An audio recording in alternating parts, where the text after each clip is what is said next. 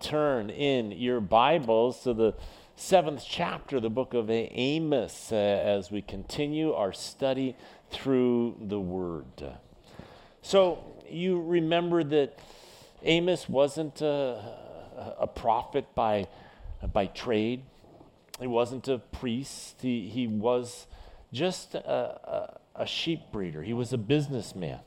And God called him then to come and to deliver these messages, these prophetic utterances to the northern 10 tribes. Now, he was from the southern kingdom, and so, he lived just about 10 miles away from Jerusalem and lived right on the Judean wilderness, the border of it. And so from there would have this spectacular view into the wilderness, down into the Jordan Valley, the Negev, and Dead Sea.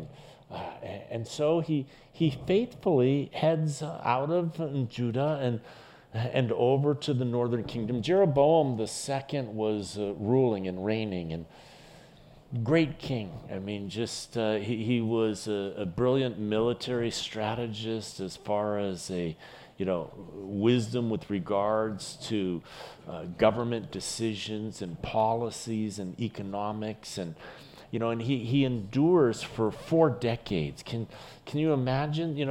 With us, we have presidential elections every 4 years. Can you imagine one person in office, for 10 terms, as a president? I mean, 40 years. It's kind of like Queen Elizabeth, who was like the queen forever. And just this consistency, and it was underneath that consistency of Jeroboam II that Egypt was kind of preoccupied with Assyria, and Assyria was on the rise, and Egypt was the other world power. So they kind of started to get their eyes off of Israel and the surrounding territories, and so that is what gave Jeroboam II that room, that space from the world powers to expand their trade routes and to grow. Uzziah was the king that was in Judah at the time, good king Uzziah. And during that time, the southern kingdom also prospered. So it was this time of security, safety, military victories. They were defeating and enlarging their territories directly around them, and there was this time of incredible wealth and luxury there in the northern kingdom, but at the same time there was tremendous idolatry that was going on. But there was also tremendous oppression that was going on, oppression of the poor. The people had just become completely materialistic. They were building homes and more homes during that time period that Israel had known. And inside the homes was luxury furnishings, and they were creating their wines, and their vineyards were being planted, and so it was just this incredible time of feeding the flesh, and it was also a time when they had just drifted away from whatever remnants they had of God. There was, the calf worship and the false idols that were erected in places of worship in Gilgal and Bethel and all. And so the nation, God's people, just simply drifted. And now God is going to bring judgment. And so he calls Amos to go and to deliver this message of judgment. But the backdrop to the message of judgment is at a time it's like the roaring 20s, I mean, it's just a party. It's just everybody is killing it, and they're safe, and there's no danger on the horizons, and Amos comes and he's like, God's done and you're going to be judged. And it was a message that just found no traction whatsoever in the hearts and the lives of the people, and there was no repentance, there was no turning away from, there was no reflection, there was no examination, and so Amos is given this this call to go and to deliver these judgments against the northern kingdom. Now, it would be one thing if it was a prophet from their own territory that was raising up from those, from the 10 tribes that is bringing a judgment against them. But, it's the prophet from the other tribes that are now coming in, saying that God is going to judge them. But Amos is faithful. He's this businessman that God taps and calls. And he's tapped and called because of his faithfulness. God looks for faithfulness, for men and women that will be faithful to him. And so he comes and delivers the messages, and we've been working through the book, and you'll remember that the first couple chapters started off with his declaration of judgment that was going to be on the surrounding nations, the nations that had persecuted God's people. And remember the principle, that God says, I'll bless those that bless you, and I'll come against those that come against you. And so these were the nations that had come against and had given grievances to the nation of Israel. And so God pronounces his judgment on them. And, you can almost hear the people going, yeah, and the next one up, the Philistines, yes, and the Edomite, yes, go get them, God, the Moabites, yes. And then he goes, and you, Israel's like, whoa, let's go back to those other ones, And then he levels it quickly on Judah, but then he dives into the offenses against the nation, and in the way that their hearts had just completely strayed from him. And so the second portion really was those chapters that really dealt 3 through 6 really dealt with the northern 10 tribes and the offenses that God had against them, and outlining them. And now as we come to these final 3 chapters, we see that this now is going to be these visions and these interactions that the prophet has with God. And so God gives them these various different visions. And then also we are going to see Amaziah.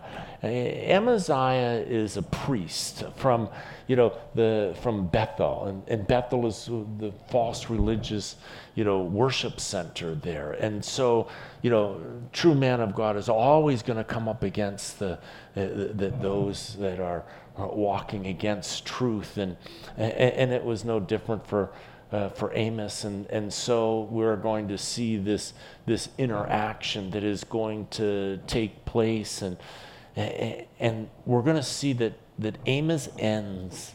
In the last chapter, we're going to see that while God is going to judge the northern 10 tribes, he's not done with his people. And God's promises are sure. And God has promised that the Messiah is going to come through the nation of Israel. And God has promised that there is going to be a millennial reign. God has promised that Messiah is going to sit upon the throne of David. And just because judgment is coming upon them does not mean that any of the promises of God are forgotten. And he's the same God yesterday, today, and forever, tomorrow. And so here we see that message of hope to the nation, to the promises that God has given.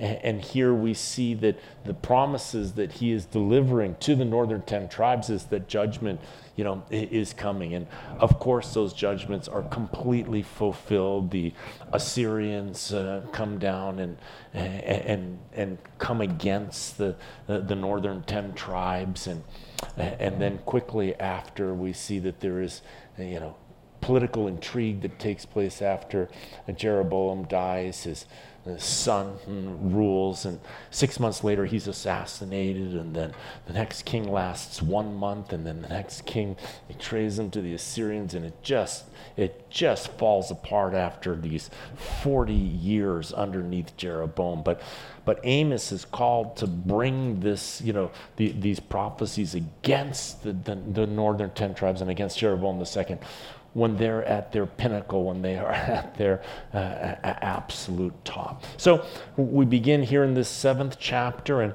it says, "Thus the Lord God showed me, behold, he formed locust swarms at the beginning of the late crop, And indeed, it was the late crop after the king's mowings. And so it was when they had finished eating the grass of the land that I said, "Oh, Lord God, forgive, I pray. Oh, that Jacob may stand, for he is small." And so the Lord relented concerning this.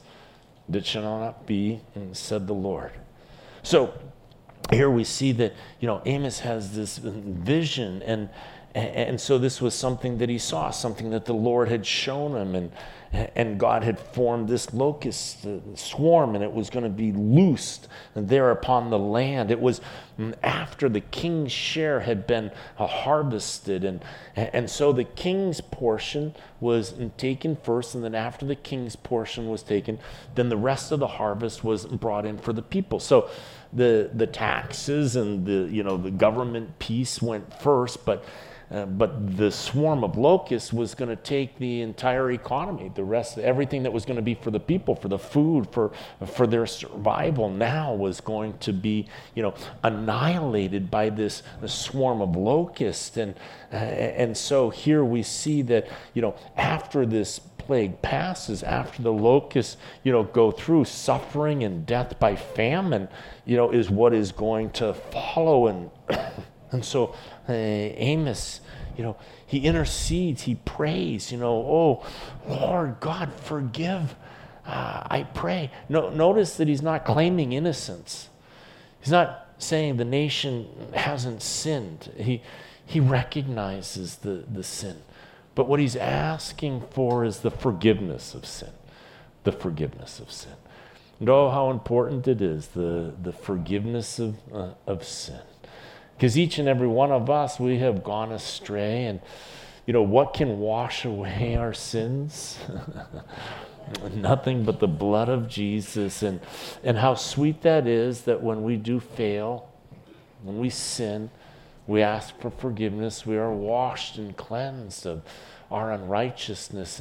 And so we see here Amos interceding, praying, "Oh, God, please don't destroy your people.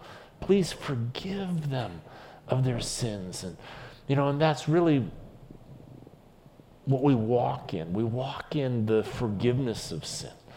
I love the bumper sticker that says, Christian, that we're not perfect, we're just forgiven, and what a difference that makes. And so he intercedes, he prays, "Oh God, forgive."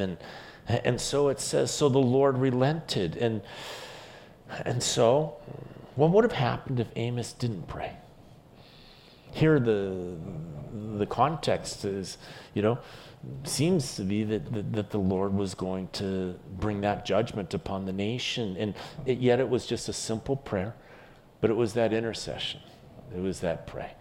And it reminds me to pray for our country, to pray the same prayer for our nation. "Oh, God, I pray, forgive. Forgive us of our sins. Forgive us of the transgressions." Amos is not able to stop the nation from sinning, but what is he able to do? He's able to pray. He's able to intercede for the nation that the sins would be forgiven. And so we may not be able to stop the sins of our nation. We're fighting against the sins of our nation, but in the meantime, oh, Lord, I pray, forgive our nation. Forgive our nation. And so the Lord relented. Verse 4, second vision here. "Thus the Lord showed me, behold, the Lord God called for conflict by fire, and it consumed the great deep and devoured the territory. And then I said, oh, Lord God, cease, I pray. Oh, that Jacob may stand, for he is small." And so the Lord relented concerning this. "This also shall not be, said the Lord." So after the vision of the locust, now, Amos has this vision of this great consuming fire that comes down. And fire in the scriptures, typology, is typical judgment. And so this judgment of God comes down upon the nation by fire. And, attempts to put out the fire were unsuccessful. The great deep, the waters that they would use to put out the fire, they dried up. It says they consumed the great deep. So having no water to fight a fire with, you were helpless to just stand back and watch it, just be consumed. And so, once again, Amos is not able to put out the fire. He's not able to stop the fire. So he prays, Lord, God, cease. I pray.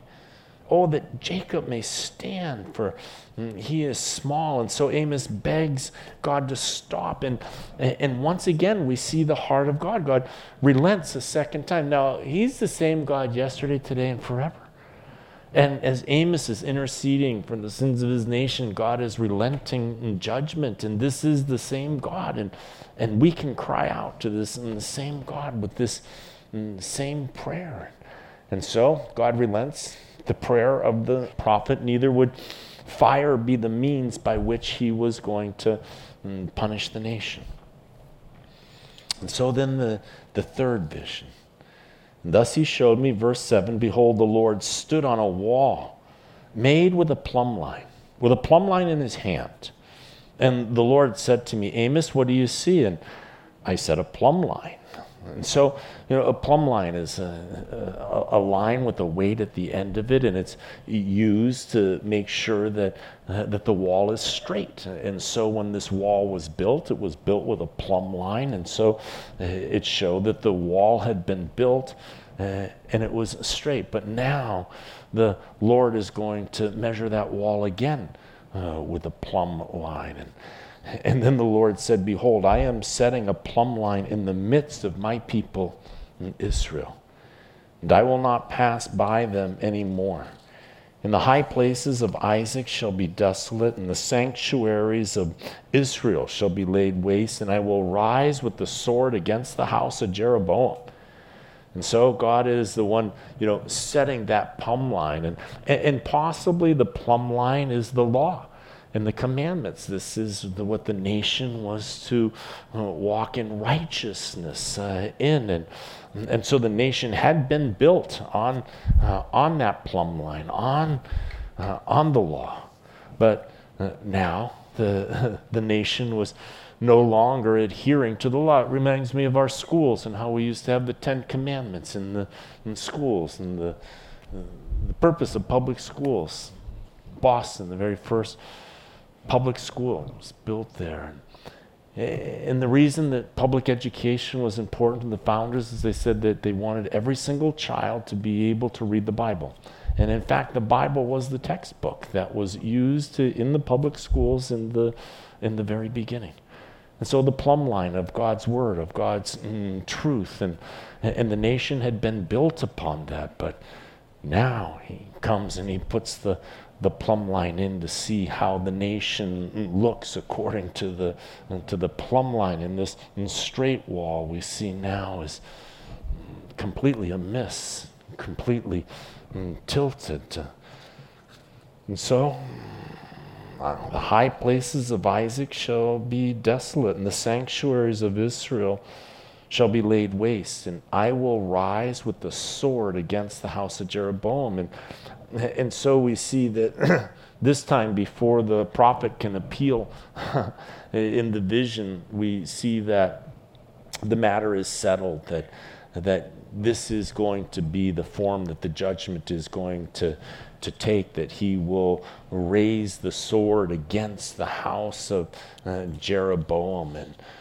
And so here we see that sword that is going to come against them is going to be from the Assyrians, from the nation of Assyria is going to be the judgment that is going to take place. And so, Amos has been bringing these prophecies against the northern nations as the Lord has revealed them to them, and we see that the false prophets, and they want to declare prosperity and peace. This is the message that they always want to give, and so the message of God's judgment, of repentance, of sorrowful for sins and coming into a right relationship. This is never going to be the topic for the false prophets and all. And so Amaziah is, he's one of the priests. He's the chief priest there in Bethel in the worship center. And here is Amos coming now and telling that God is declaring that judgment is going to come. And it's like, you're ruining our party. I mean, who invited you, to this? And what is he going to want to do? What does Satan always want to do with the light? He always wants to try and to put the light out, extinguish it, and have it to depart. And so there is always that opposition. Anytime you're going to let your light shine, there is going to be opposition. There is going to be pushback. Jesus said it this way. He said that a servant isn't greater than his master. He says, they hated me. They're going to hate you. And Jesus was the light of the world. And so when you allow light to shine forth from your life, no matter how loving you are, you still are going to receive pushback. Jesus was perfect in every aspect of his life. And yet we see that the Bible says that he came unto his own, and his own received him not. He says that they didn't want the light shone into their lives. And he says why? Because they loved their darkness. They loved their darkness. And so Amos now comes and shines the prophetic word of God to the nation, but they love their darkness. And here we see that Amaziah is representative of that. This is his gig. This is he's ascended to this place. He's got respect and power and money, and so here he is as this ambassador of the false religion who is going to contend against Amos. In verse 10, then Amaziah, the priest of Bethel, sent to Jeroboam, king of Israel, saying, Amos has conspired against you in the midst of the house of Israel. The land is not able to bear all his words. For thus Amos has said, Jeroboam shall die by the sword, and Israel shall surely be led away captive from their own land. And so here we see the way in which Amaziah now, he refuses to acknowledge the divine source of the message. There's an old saying that says, "Don't shoot the messenger." Amos was just the messenger. And yet we see here, rather than pointing that out, we see that instead, he says that this is, that he's a political agitator and that he's raising a rebellion, against you. And it says, for thus Amos has said, instead of this is what God has said. Notice how he puts the words in Amos's mouth instead of in God's mouth. And so we see that he deliberately omits the prophet's word of God's claim of personal action. My sword I will rise against Jeroboam. And so here he says that simply Jeroboam will die.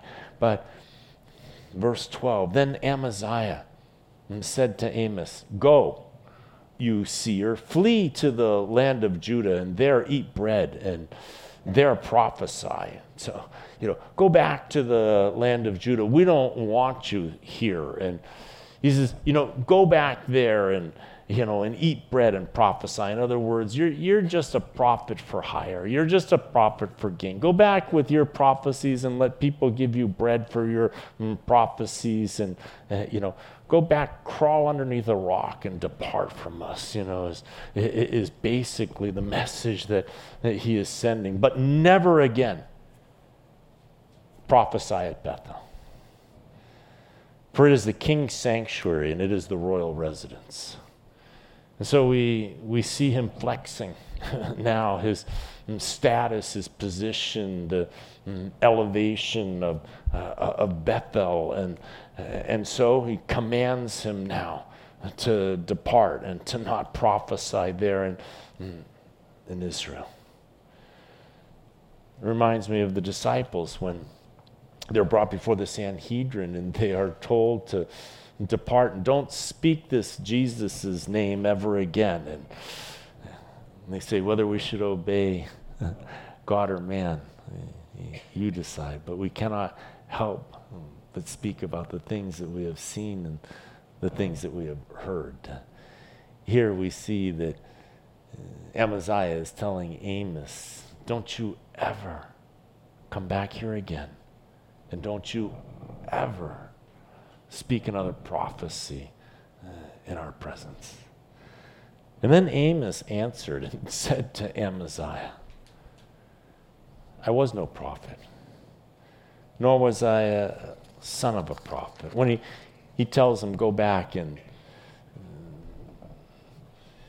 do your prophecy for bread thing back in your own land. Amos says, I never was a prophet in my own land. But I was a sheep breeder and a tender of sycamore fruit. And then the Lord took me as I followed the flock, and the Lord said to me, go, prophesy to my people Israel. And now therefore hear the word of the Lord. You say, do not prophesy against Israel, and do not spout against the house of Isaac. We see here that Amos says, I was a businessman. I'm not a professional religious person. I didn't come from a lineage of men of God. I wasn't trained up or raised up in the seminaries. I don't have a degree. I was a sheep breeder and a tender of sycamore fruit. We see that he isn't a shepherd, someone that works for somebody else. The word that they use here is that he was a successful rancher of sheep, and so prosperous and successful and faithful. And the Lord is the one that put a call onto my heart. You say to me, do not prophesy against Israel, and do not spout against the house of Isaac. And therefore, verse 17, thus says the Lord, your wife shall be a harlot in the city. Your sons and daughters shall fall by the sword. Your land shall be divided by survey line, and you shall die in a defiled land, and Israel shall surely be led away from his own land. And it doesn't say it here, but I think this is where Amos does a mic drop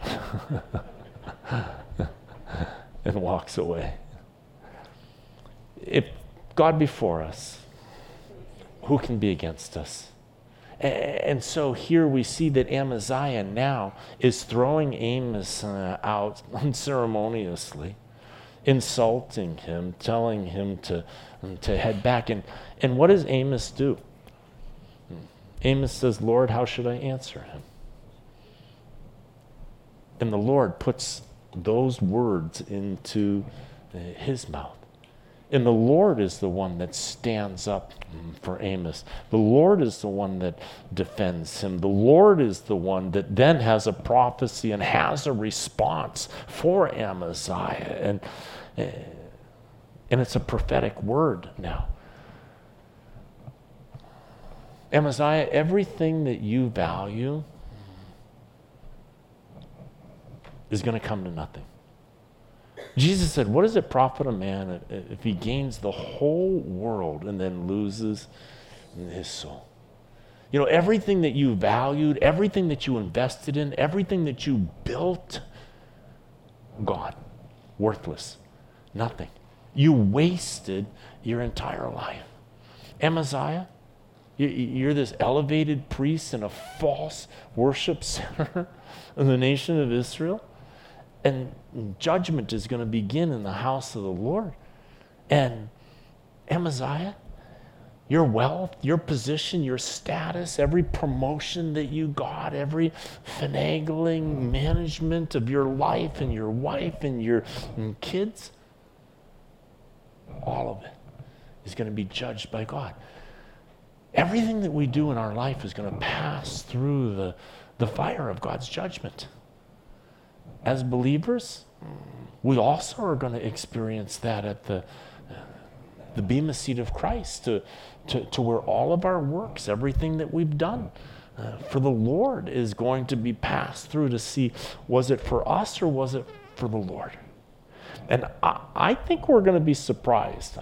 I think there's going to be people there that we're thinking is not going to have very much, and on the other side is this huge work. And then there's people that you think, oh my gosh, look how much they're going to have. That's all you get, one crumb out the other side.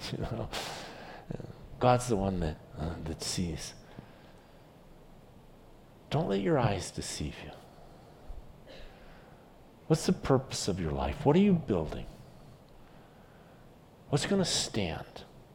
What's going to make it through the fire? What's going to be pleasing to God? Amaziah, the people may all respect you. But let me tell you what God says about your life. You are going to be judged. Your wife, she's going to become a harlot on the streets. Your sons and daughters, your precious sons and daughters, the invading army, they're going to slaughter them. They're going to be dead. You're going to be taken into captivity. You're going to go to an unclean nation, and you're going to eat unclean food, and that is where you are going to die. And so we see that Amos was bold enough to speak for the Lord and to tell Amaziah and everyone else of Israel's impending captivity. But what a difficult word and difficult circumstances. And Amos didn't sign up for it. God tapped him, God called him. But here's what Amos was. Amos was faithful. He was faithful with what God asked him to do. And it's the very same thing that God is looking for today. The eyes of the Lord searching to and fro, seeking whom he can send. Who will go for us? Who will be obedient? And here God found a faithful prophet in Amos. Chapter 8. Thus the Lord God showed me, behold, a basket of summer fruit. And he said, Amos, what do you see? And so I said, a basket of summer fruit. So it's ripe fruit. And so here we see that now Israel is likened to this very ripe basket of fruit. And then the Lord said to me, the end has come upon my people Israel. And I will not pass by them anymore. And the songs of the temple shall be wailing in that day, says the Lord God. And many dead bodies everywhere, they shall be thrown out in silence. And so here we see that there is going to be no stay of execution. The end is come. No last minute reprieve. The hymns of joy, these are going to be turned into lamentations.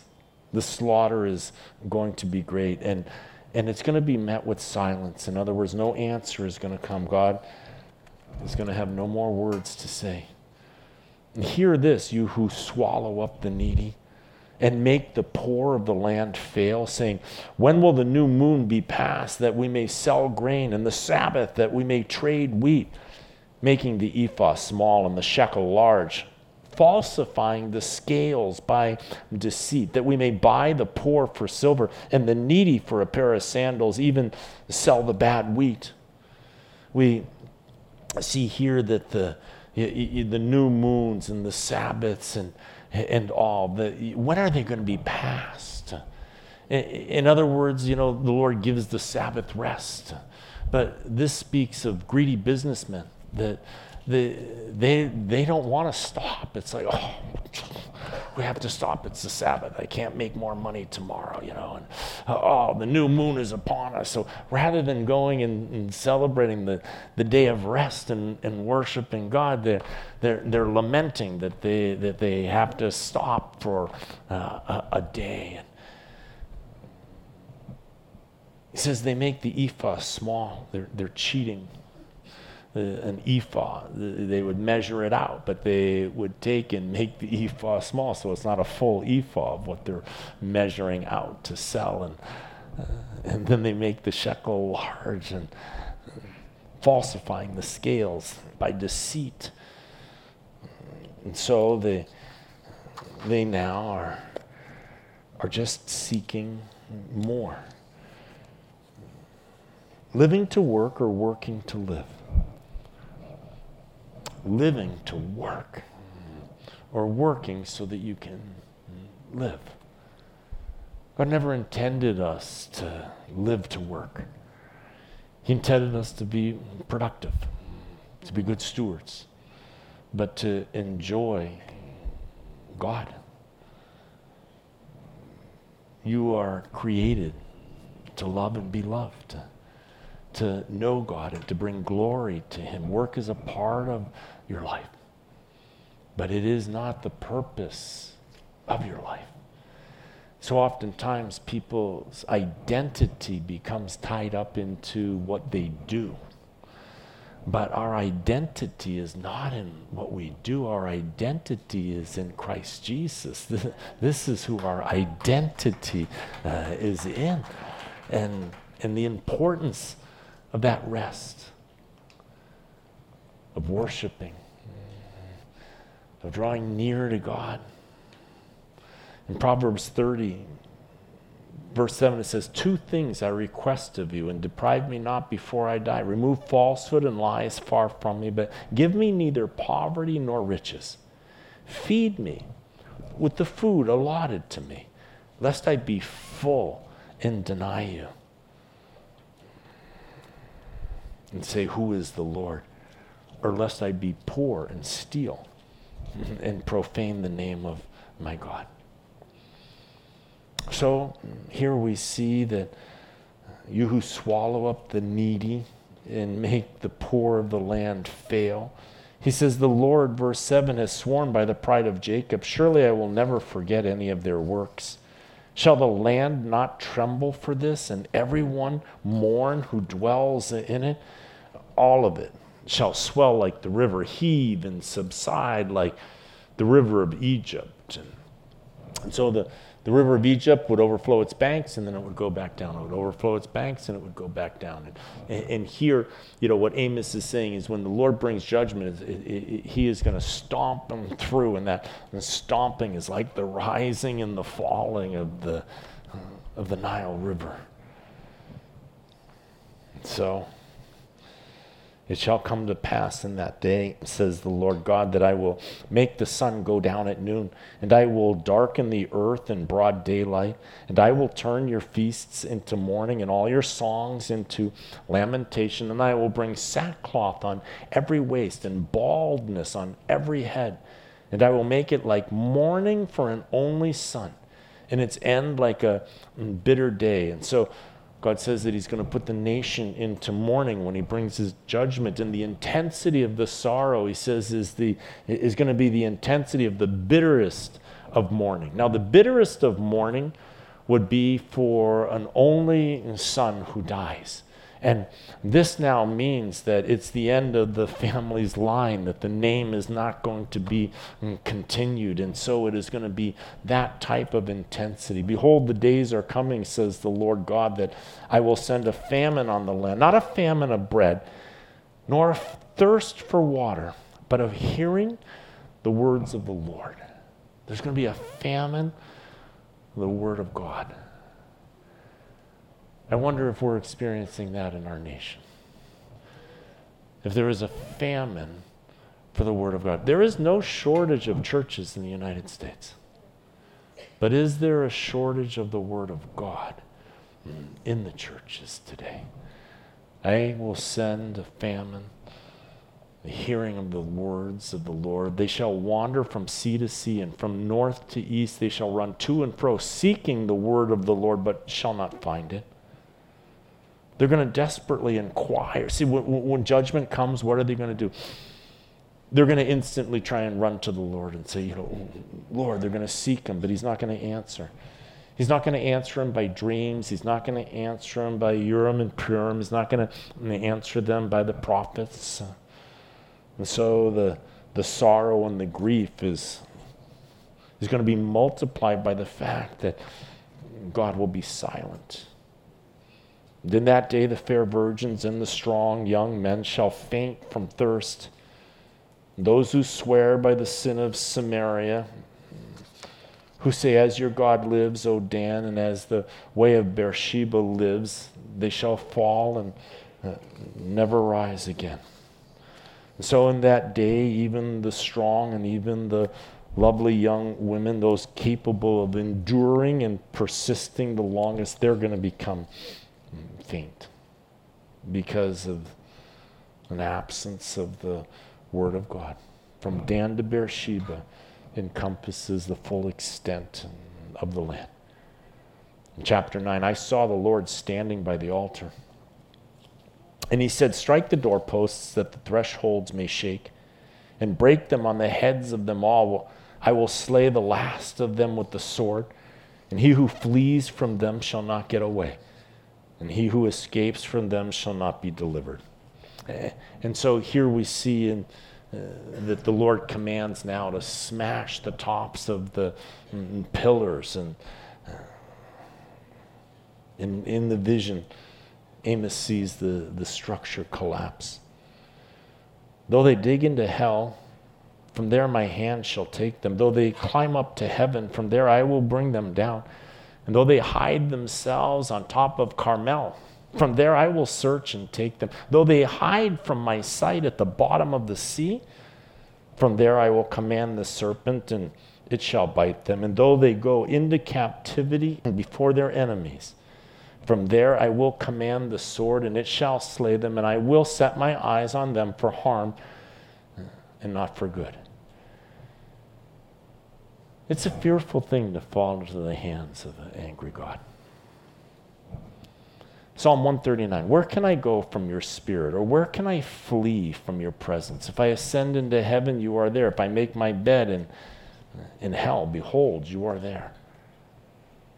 In verse 5, the Lord God of hosts, he who touches the earth and it melts, and all who dwell there mourn, and of it shall swell like the river, and subside like the river of Egypt. And he who builds his layers in the sky and has founded his strata in the earth, who calls for the waters of the sea and pours them out on the face of the earth, the Lord is his name. We see that the Lord is sovereign not only over Israel, but over all of the nations and over all creation. The Lord is his name. It speaks of his sovereignty and speaks of the universe.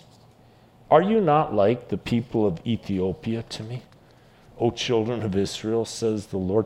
Did I not bring up from Israel from the land of Egypt, the Philistines from Caphtor, the Syrians from Kir? And so we see that Israel's special position as his people was not going to spare them from punishment. But God is the sovereign over every nation. Behold, verse 8, the eyes of the Lord are on the sinful kingdom, and I will destroy it from the face of the earth, yet I will not utterly destroy the house of Jacob, says the Lord. And so some are going to be spared. There is going to be a remnant. God would indeed have mercy on those who repented. Now, you remember back in Amos chapter 5 where God says, for thus says the Lord to the house of Israel, seek me and live. But do not seek Bethel, nor enter Gilgal, nor pass over to Beersheba, for Gilgal shall surely go into captivity, and Bethel shall come to nothing. Seek the Lord and live, and lest he break out like fire in the house of Joseph. So here we see that there is going to be this remnant that is going to turn to him and is going to seek him and is going to live. For surely I will command and will sift the house of Israel among all nations, as grain is sifted in a sieve. Yet not the smallest grain shall fall to the ground. All the sinners of my people shall die by the sword, who say the calamity shall not overtake nor confront us. And so here we see that this denial, the calamity is not going to confront us, and makes me so tragically sad for the people who just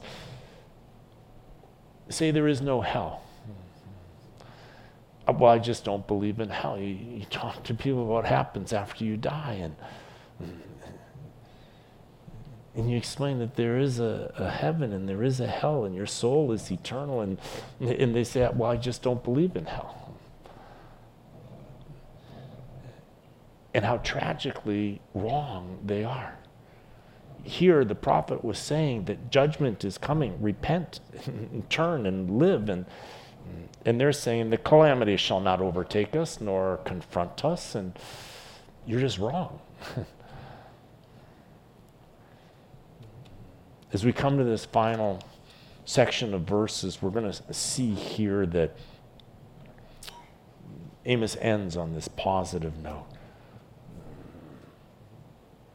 After God's judgments are passed, the Lord will move in mercy and will renew and refresh his people. He will reverse the covenant curses, and he will bring incredible prosperity to the land.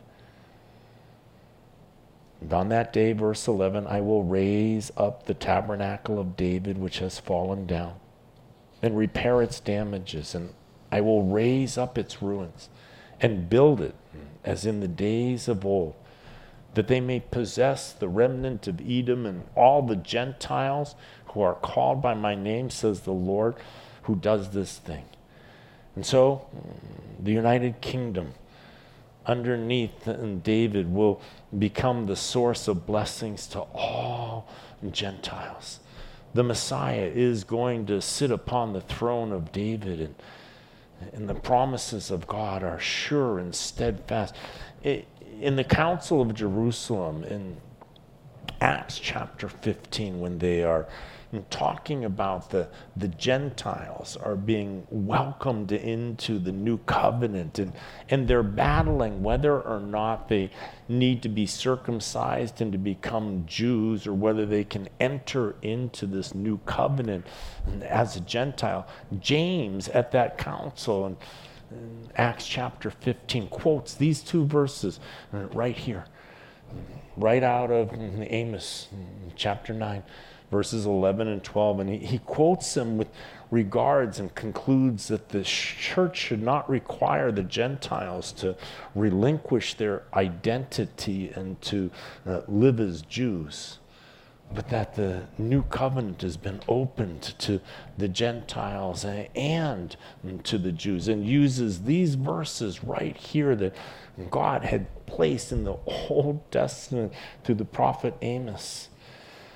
Verse 13, behold, the days are coming, says the Lord, when the plowman shall overtake the reaper, and the treader of grapes him who sows a seed, and mountains shall drip with sweet wine, and all the hills shall flow with it.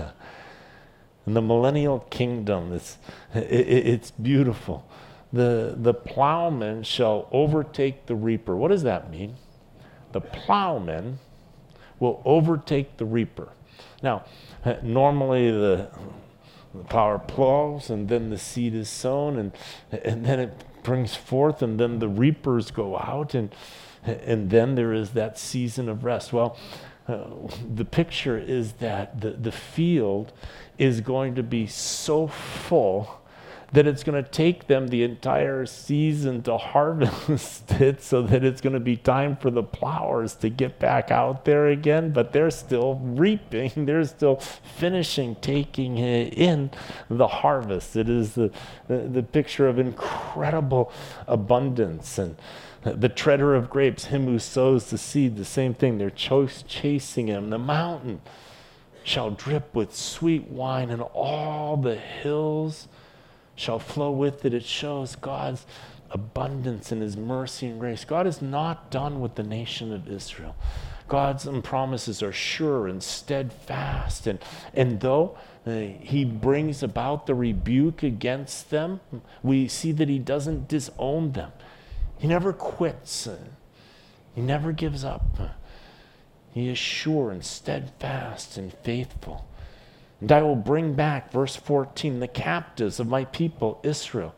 And they shall build the waste cities. In other words, the cities that have been desolated. They will build the waste cities and inhabit them. And they shall plant vineyards and drink wine from them. And they shall also make gardens and eat fruit from them. So they're going to build houses and cities and live in them. And they're going to enjoy the abundance of God's blessing. But verse 15, and I will plant them in their land, and no longer shall they be pulled up from the land I have given them, says the Lord your God. And so they will be covenant faithful people. They will be people now that worship the Lord, and they will be faithful to God, and God is faithful to them. And so we see the glorious, glorious finish of Amos, the future promise of God not being done with the nation. It's so interesting because, ever since the time that the Romans destroyed the nation of Israel back in AD 70, for just about 2,000 years, the land just lay barren. There was no nation of Israel. It was just empty. But we see that God promised that he is going to regather them, place them in the land, that he is going to come and rule and reign in righteousness, and that his seat of authority will be there in Jerusalem. And so we are living in the most exciting of times as we wait now for the Messiah to return and to enter into those promises and to rule and to reign in righteousness. And what an incredible period of time that you and I get to live in, to experience this regathering, to be able to see the fulfillment of these promises of God that looked impossible. It looked impossible, but now we see that everything is on the move and working together as we await now the imminent return of Jesus Christ. Let's pray. Yes. Father God, you are good. And Jesus, we know that you are King of kings and Lord of lords, and that you are our King. We love you. We thank you, God, that you have washed away our sins, and we are now adopted as sons and daughters into your kingdom.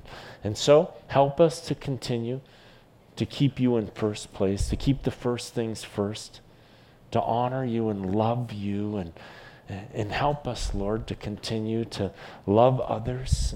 And so, Lord, we ask your grace, your mercy, and the empowerment of your Holy Spirit upon our lives.